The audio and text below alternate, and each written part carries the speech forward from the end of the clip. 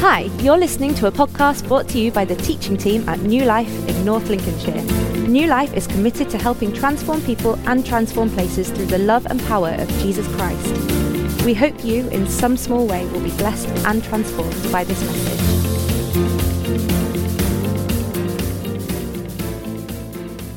Elena mentioned last week at the start of this series that there is something revolutionary about stories that just captures us, right? Whether it be, something like Marvel. Any Marvel fans in the house this morning? One of the biggest selling stories, in that sense, of all time, Star Wars. Second biggest selling story of all time. I mean, the Bible's up there, right? It's a pretty big story, right? I mean, might not span multiple universes, although you never know. But it's this huge story, and yet in the parables of Jesus, you see timeless truths condensed down into the most simple of stories about the most everyday of things. Did you know that sociologists reckon that the reason why we created things like language and art was so that we could tell stories? So that we could pass on one thing from this generation to the next generation. As a species, we developed words and pictures simply for the purpose of storytelling. Isn't that amazing? That there's something so intrinsically wired into the very core of who we are as individuals, that when we couldn't tell stories, we created a way that meant that we could. And I think across our history, you've seen that from books and narratives through to cinema and spoken words and stories that we share across dinner tables and with friends. Ed's mentioned that we're going away on holiday next week, and I'm ready for us to be able to not just swap some stories, but write some stories. To be able to come back and go, hey, you'll never guess what we saw and did and the things that we experienced. And to be able to share something of our story with you. And this, for me, is what's genius about parables. But here's the thing, right? Parables aren't just simple stories with timeless truths. They are that, but there's something more than that. And so to help us kind of understand this, I want to drop into the middle of a parable that we're going to come to in a few weeks' time. So I'm not going to talk about the parable itself, but in the middle of Jesus' parable of the soils, he says this. He says that the disciples came to him and said, "Why do you speak to them, the crowd, in parables?" And he answers them, "To you it has been given to know the secrets of the kingdom of heaven. But to them it has not been given. For to one who has, more will be given, and he will have an abundance. But from he who has not, even what he has will be taken away. So this is why I speak to them in parables. Because seeing they do not see, and hearing they do not hear, nor do they understand. But blessed are your eyes, for they see, and your ears, for they hear. For truly I tell you, many prophets and righteous people long to see what you see, and did not see it, and to hear what you hear, but did not hear it." Parables are designed to explain something to us, to reveal something to us, to tell us more about the way in which the world that we live in was designed to be in the way that God intended. They don't just tell us, hey, that's a nice story about some soil, or that's a nice story about two sons and their father, but they reveal something about the nature of the world as God intended it to be to people like you and me, using language that we can understand. Isn't it great that you don't have to be super intelligent to understand the world as it was meant to be? I'm glad that I don't need to have an IQ of like 5 million to be able to wrap my head around the big story of God in time and space and for what it means in my life. I'm so pleased that the story of parables are so simple and yet reveal something so profound that anyone can understand it. I'm really glad for parables. It makes my life easier, I've got to be honest, right? I know I give off the impression of being really intelligent. I'm not that bright, right? It's a really well-managed facade. And there's something reassuring about these parables that no matter our educational background, no matter what we know of Jesus up until the moment where we first hear one, there is something true that we can learn from them about the nature of the world as God intended it to be. Anybody excited for parables this morning? You ready to learn some stuff? I'm a little worried about you, to be honest. Are you ready? Because like earlier, Dina said, hey, did you know that the plans and purposes for God for your life, which is something we spent a lot of time talking about this year, I'm not going to lie, right? Did you know that happens on Monday to Friday? And you're like, it's like, okay, whoa, anybody there? Right. Did you know that? Are you excited this morning? So it says this, right? So author and theologian Stanley Hauerwas, he talks about parables this way. He says, Jesus instructs the crowd through some of the parables, but he explains the parables to the disciples because they are the ones who must learn to live in the light of the world revealed by the parables. I think there's a slide with that quote on for you today. Jesus tells the story to the crowd, but he explains parables to those who follow him. Because it's them that need to learn to live as a result of them. It's people like you and me who need to lean in a little bit more to these stories of Jesus and not just go, wow, wasn't that a great story? Wasn't that interesting? Isn't it clever how Jesus used this analogy? But for people like me and you, for those who have found and have now decided to follow Jesus, and we do that to the best of our ability every day of our life. For people like you and me, we need to lean in just a little bit more to these stories. Because there's something that Jesus wants to reveal, not just to the crowds, but to people like you and me. Anybody up for that this morning? Yeah. Great. Because I've not got another plan. So that would be really awkward if you're like, no, we don't really fancy it, Dan. So you see, this is the thing, right? This is our role throughout this whole series. We're going to be spending the next 2 months, right the way through to the end of July, thinking and talking about parables of Jesus. There's way more parables in the New Testament than we can fit into 8 weeks, but we're going to do our best, right, to go through these. And our job, if you're somebody who said yes to Jesus and you're doing your best to follow him every day of your life, your job through the rest of this series is to lean in and to go, right, God, what is it you're wanting to show me? What is it you're wanting to tell me? What do I need to know about the way in which you designed the world to be that can impact my life, not just on a Sunday morning, but on the Monday through Friday? What is it, God, that you're saying to me? What's that one word that I need from you today? That's our job, right, is to lean into these things. I'm excited as somebody who spends more time sitting there than standing here to lean into the parables of Jesus over the next 2 months and to ask the same questions of these stories and go, Jesus, what is it that you're revealing to me? What are you trying to tell me about the way in which the world works at its best? And how might you need me to live my life differently on the Monday through Saturday? Because they don't just have a timeless, surface level meaning, but they timelessly reveal something to us about the nature of the world as God intended it. You see, the world of the parables is brought into reality as people commit their lives to following Jesus and learning to be obedient to his teachings. These aren't passive stories that we just receive and go, wow, that's clever. The world that the parable explains is brought into being in the here and now as the disciples of Jesus lean into the parables and learn obedience and tease out things that Jesus is asking of them through them. That's how we make the world that the parable reveals not just something that's been revealed to us, but a reality in time and space. We've got to do our part in the revealing of these stories, not just to you and me from Jesus, but to our world. Because 9 times out of 10, before somebody ever hears or encounters Jesus for themselves, they encounter a Christian, right?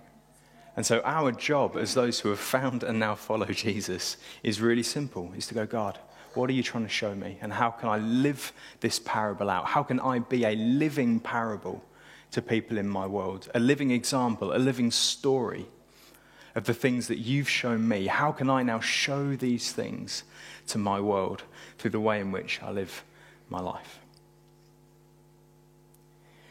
We're going to be leaning into a parable in Matthew chapter 13 today, verses 31 to 35. So if you've got Bibles, whether that be paper ones or like the sort that you scroll with a thumb, whatever you've got, if you want to turn to that now. So that's Matthew chapter 13, verses 31, and then I'm going to read through for us. And I want us to be able to embrace 2 things this morning as part of our experience, as part of being a follower of Jesus. And they're 2 things that we probably give very, very little thought to. Smallness and hiddenness. Can you say that with me? Smallness? Smallness. Hiddenness. Smallness and hiddenness. 2 experiences of a Christian that I think is something that Jesus wants us to embrace, wants us to grab hold of and to go, do you know what, God? In the very midst of my smallness and my hiddenness, I'm going to believe that you can outwork something of the kingdom of God in my environment.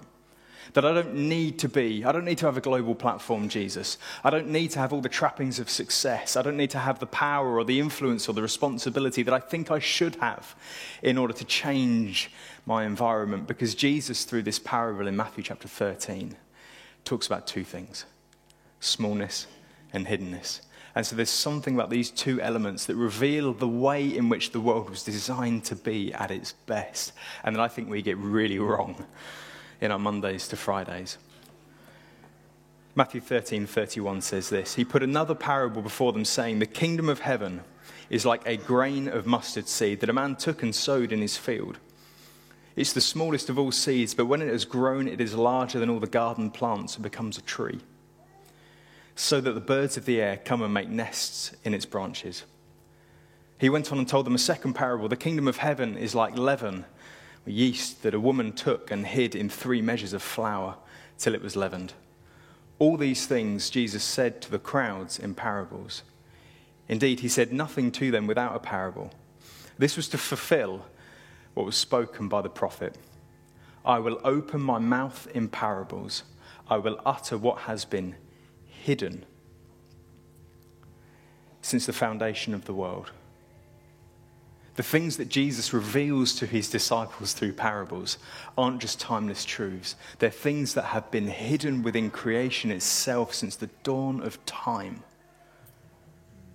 Do you get that? They've been buried in their smallness, in their hiddenness, within the very fabric and being and nature of creation itself. And Jesus now reveals these things to us. Smallness and hiddenness, buried within us since the dawn of time. Wherever you are, why don't you just close your eyes? I'd just love to pray for us as we go forward. Lord Jesus, we thank you for your creative genius at the dawn of time, for burying things deep within creation that are for our benefit, not just for our benefit, but for the world's benefit. As we go through this parable together, Lord Jesus, I ask that you would reveal to us the things that you want us to learn about the way in which you intended the world to be. In your name we pray. Amen. Hey, so you may have noticed, right, we have a problem in the world. You may have noticed that. I mean, to be fair, you may be looking at me going, Dan, we've got more than one problem. We've got a whole host of problems. My conviction is this: most of the problems that we seem to experience within our world on a day-to-day basis come down to 3 things: power, status, and wealth. Now, this isn't going to be like a so you need to give it all away sort of sermon, although there are parables for that, and we may come to those in future weeks. But for today, I just want to highlight these 3 things, right? Because you don't need to look far afield within global politics right now to know that when power is in balance, things start to go really wrong really quickly, right? Or when wealth is extorted to the expense of the poor, things start to become out of kilter and out of whack really quick. Anybody notice this in their own world, right?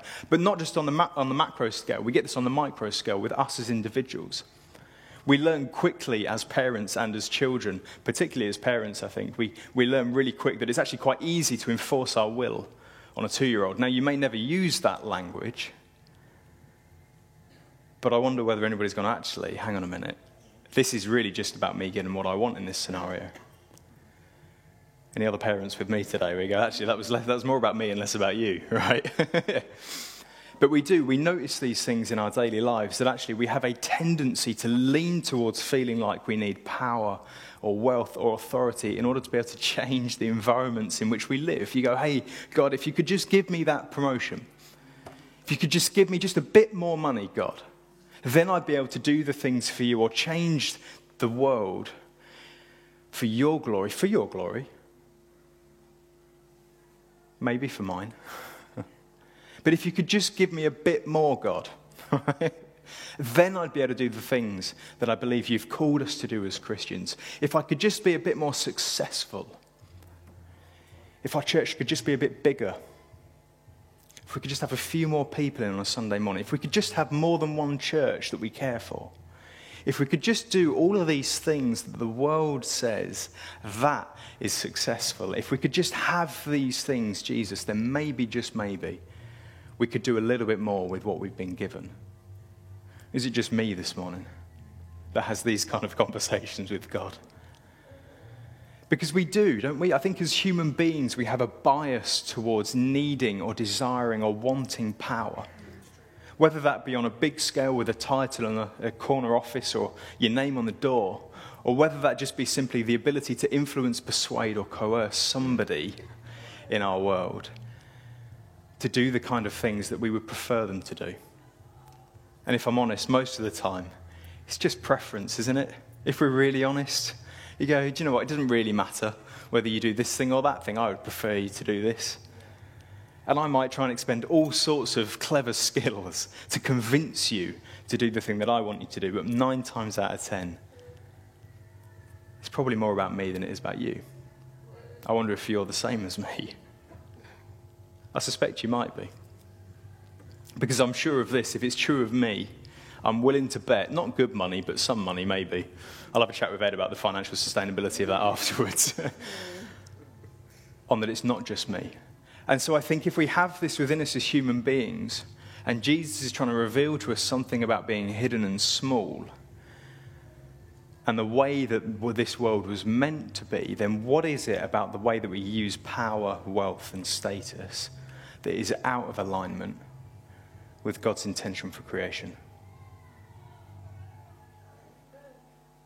Because I think if that was the way that the world was meant to be, the way that the world had been designed to be, I think Jesus would have told a parable about power, wealth, and status, and how we can use it in our world, because then it would be revealing something about the created order. Does that make sense? But he doesn't do that. He reveals to us 2 things: hiddenness and smallness. And I remember watching a film as a kid. This film came out in 1996. So give me a wave if you weren't born in 1996. All right, okay, so odds are, like most of you, and to be fair, those of you that were born in 1996 or after, chances are you've seen this film. Anybody seen the film Matilda?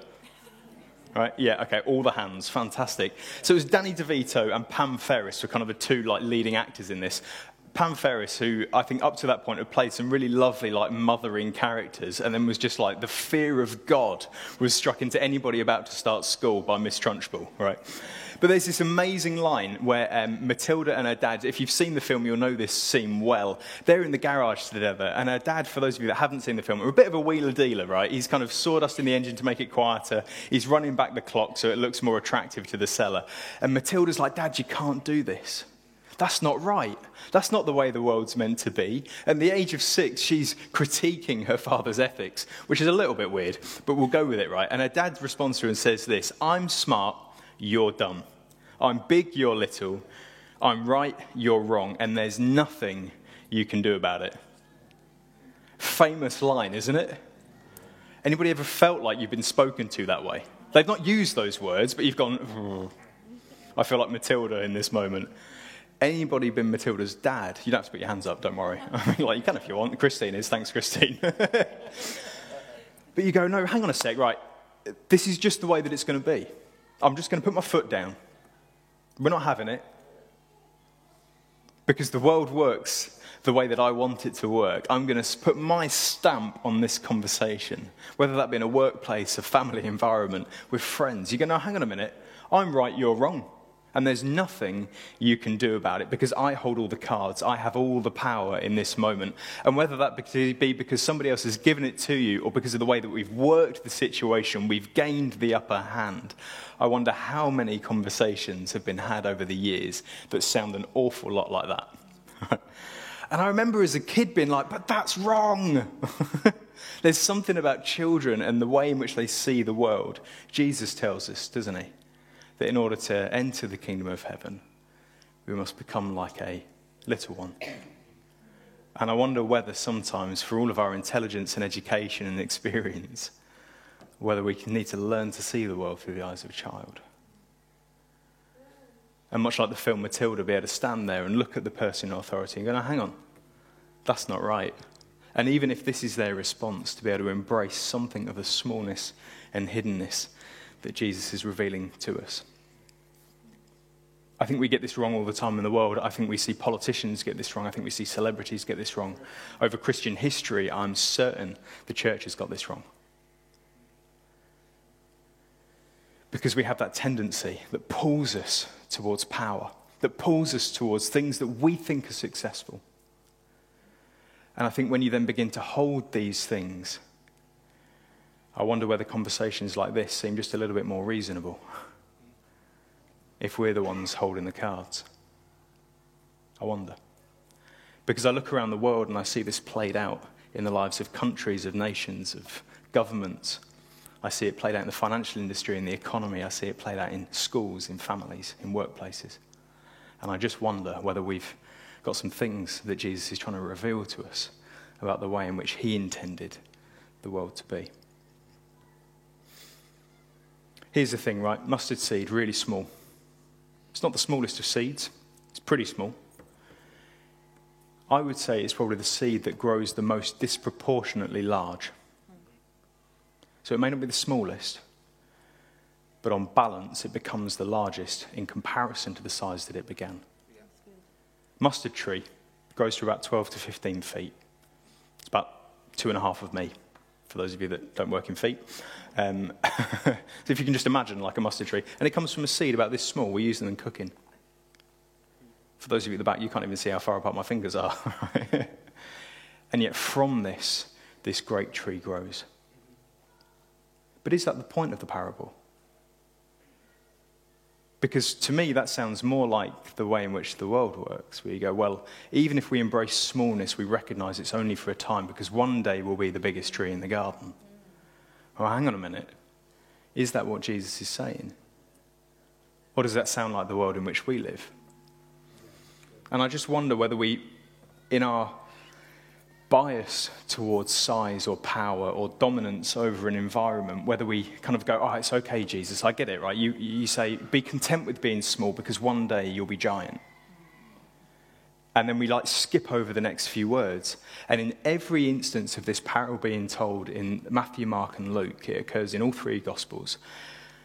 And the words that follow the size of the tree are almost the same in every story. So this isn't something that Matthew's trying to do to be clever. This is something that the gospel writers are showing us and that Jesus is revealing to us. Because here's the thing. Even in its smallness, the mustard seed becomes a place of shelter for those in need. It's not about the size of the tree. It's about the shelter of the people who find a home in its branches. And so as we embrace smallness, you go, Jesus, even in my smallness, even in my seemingly insignificance, even in the moments where I feel like I have no power, Lord God, would I be the sort of person that can create shelter for somebody else? Even as a church, as we look and go, God, would you call us to bigger things? May that never be, Lord Jesus, at the expense of being a place that can provide shelter for those who need it. Because that's the point of the parable. It's not about the size.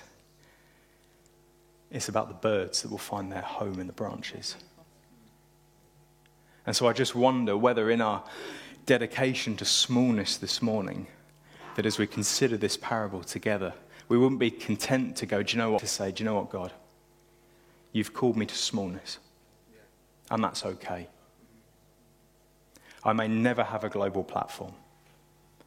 And that's okay. I may never have the money in the bank that I want or my name on the door. But I will, as a follower of you, create a space for people to find shelter within my life. Because I think that's the way that Jesus designed the world to work, right? And I think that's the thing that he's revealing to us through this parable. So you go, all right, Dan, I get it. Smallness. What about hiddenness? So Jesus moves on to this second parable, the parable of the leaven, it says in some Bibles, or the yeast. Jesus moves on to this second parable, the parable of the leaven, it says in some Bibles, or the yeast. Jesus does that with a lot of parables, because I kind of think that the purpose of the parables is to mess with the way in which we think the world should work. Or perhaps more so than that, to mess with the way in which we think the church or religious structures should work. Because I think we get pulled to our own expectations. We get pulled to the world in which we've grown up in. And Jesus is just wanting to realign some things in us through these parables. And the three really surprising things are this. She's making bread, she's a woman, and she's using yeast. And the reason why these three things are so surprising is that it's the most ordinary of tasks. Like baking bread in the time of Jesus was about as common as brushing your teeth is today. It's just something you do every day, right? Because we need bread. Asda's not open for like another 2,000 years. And we're going to need some food at some point, all right? Fish is expensive. I've got to catch a lamb and it's running over the fields. That sounds like a really bad idea. I'm going to capture the thing that doesn't move.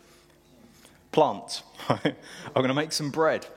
And they just would have made bread on a daily basis. It's why in the Lord's Prayer, Jesus says, give us today our daily bread. It's because daily bread was a thing. A little bit like those of you that still get a daily paper. You go to the shop, you pick your paper, you come home. Daily bread is just a regular, ordinary, mundane occasion. It's not something that we just learn to do over lockdowns. Any other like lockdown bakers in the room today? Focaccia bread is way more tricky than it looks, I'm telling you. And there's something about the ordinariness of this moment that people are just like, oh, nothing significant can happen there, can it? It's like me going, do you know what, God, I'm going to change the world today in the way in which I brush my teeth.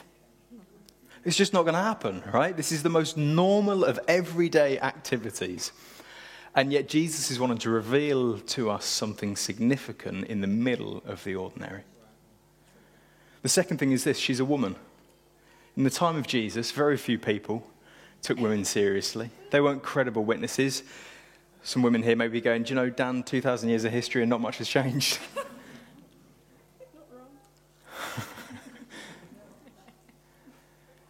So she's the wrong, not only is she in the most ordinary of circumstances, she's the wrong person. If you were going to pick somebody to be a really good illustration of how to use power, status and wealth in the first century, you wouldn't pick a woman. You'd pick somebody else, anybody, literally anybody else. And yet Jesus chooses not just an ordinary environment, but an ordinary person.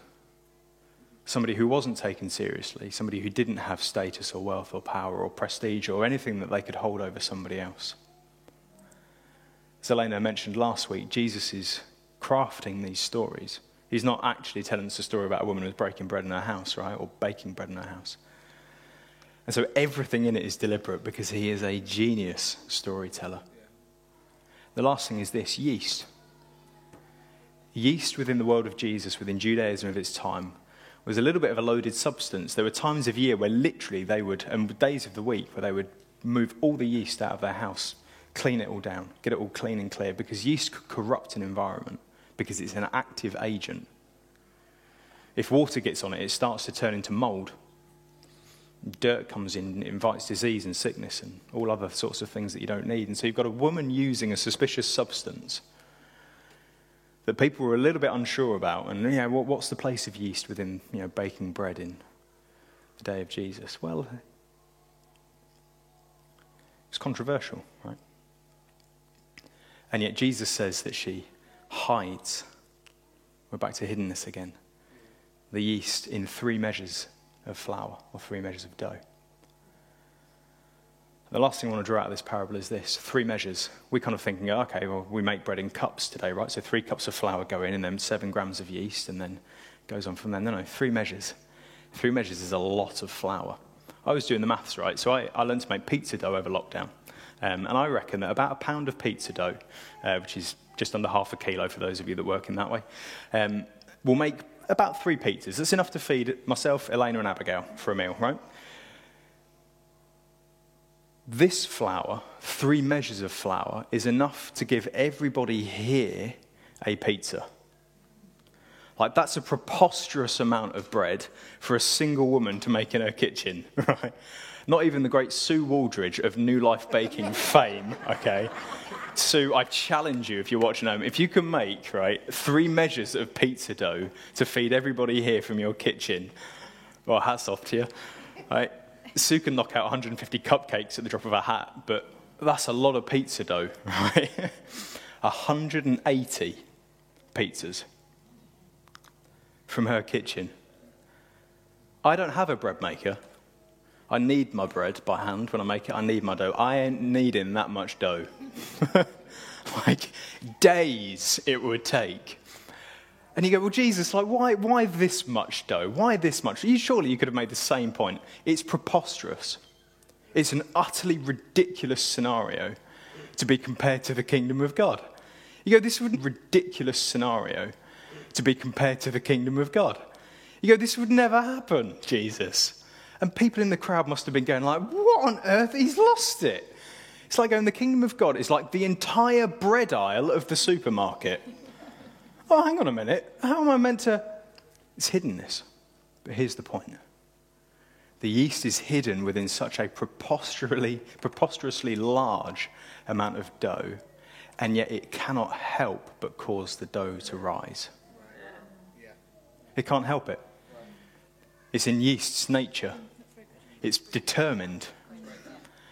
And so no matter how hidden your life may feel at times, within your workplace, within your school, within your family life, no matter how hidden your faith may feel, can I say that?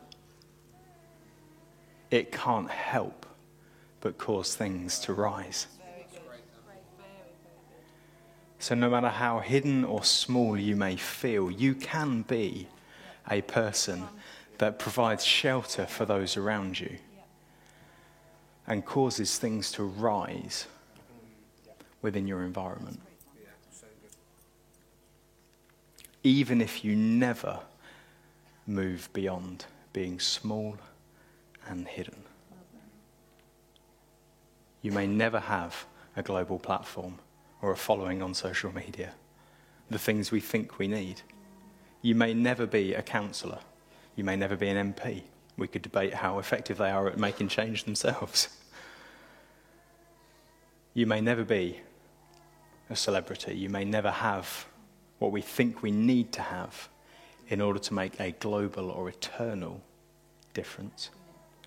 And yet Jesus, through the parable of the mustard seed and the yeast, tells us that all we need is to embrace two things: smallness and hiddenness, so that we can create shelter and cause things to rise. I'm going to invite the band back up. They're going to lead us in a time of worship and response. But just as they come, I want to pray for two people. Not two individuals, two types of people. For those of you that in your everyday experiences, in your reality right now, in this moment, you feel either small or hidden. That might be for a whole host of reasons. From perceived power, from authority you used to have but no longer do. Maybe you've moved from employment into retirement and going, God, I feel like I've lost the ability to affect change because I don't have a workforce anymore. I don't have people that I see at work. Maybe you're a young person looking at the way in which the world seems to be rigged to those that are older in a lot of ways and going, do you know, I just feel hidden. I don't feel seen. How can I change anything when nobody can hear me?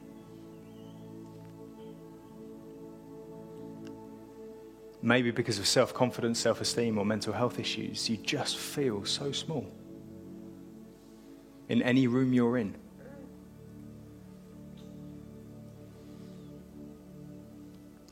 Maybe you even feel like Scunthorpe is a hidden context. A bit like Nazareth in the day of Jesus. Can anything good come from Scunthorpe?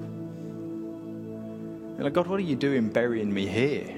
Like, could it be that if we think of ourselves as yeast for a moment, yeast that Jesus has buried in Scunthorpe, Lord God, would we as your people cause Scunthorpe to rise?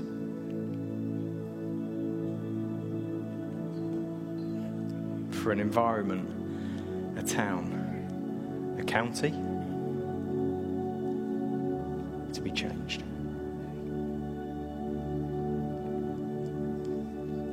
Would you stand with me?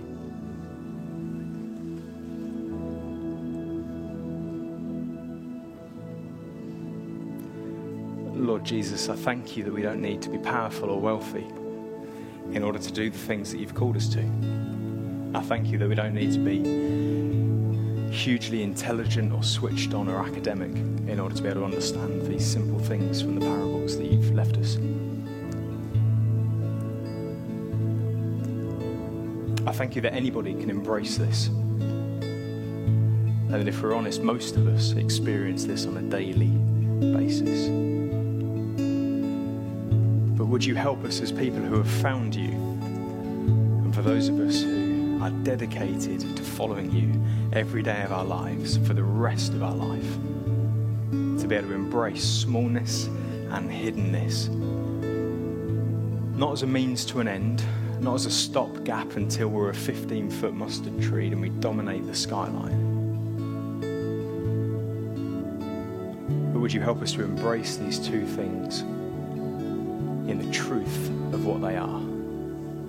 Opportunities to provide shelter for those in need, and the ability to effect a change in an environment so impossibly large, and yet we cause it to rise. In your name we pray. Amen. Thanks for listening to this message from New Life in North Lincolnshire. To find out more, do visit us online at newlifechurch.uk, or why not pay us a visit? We'd love to see you.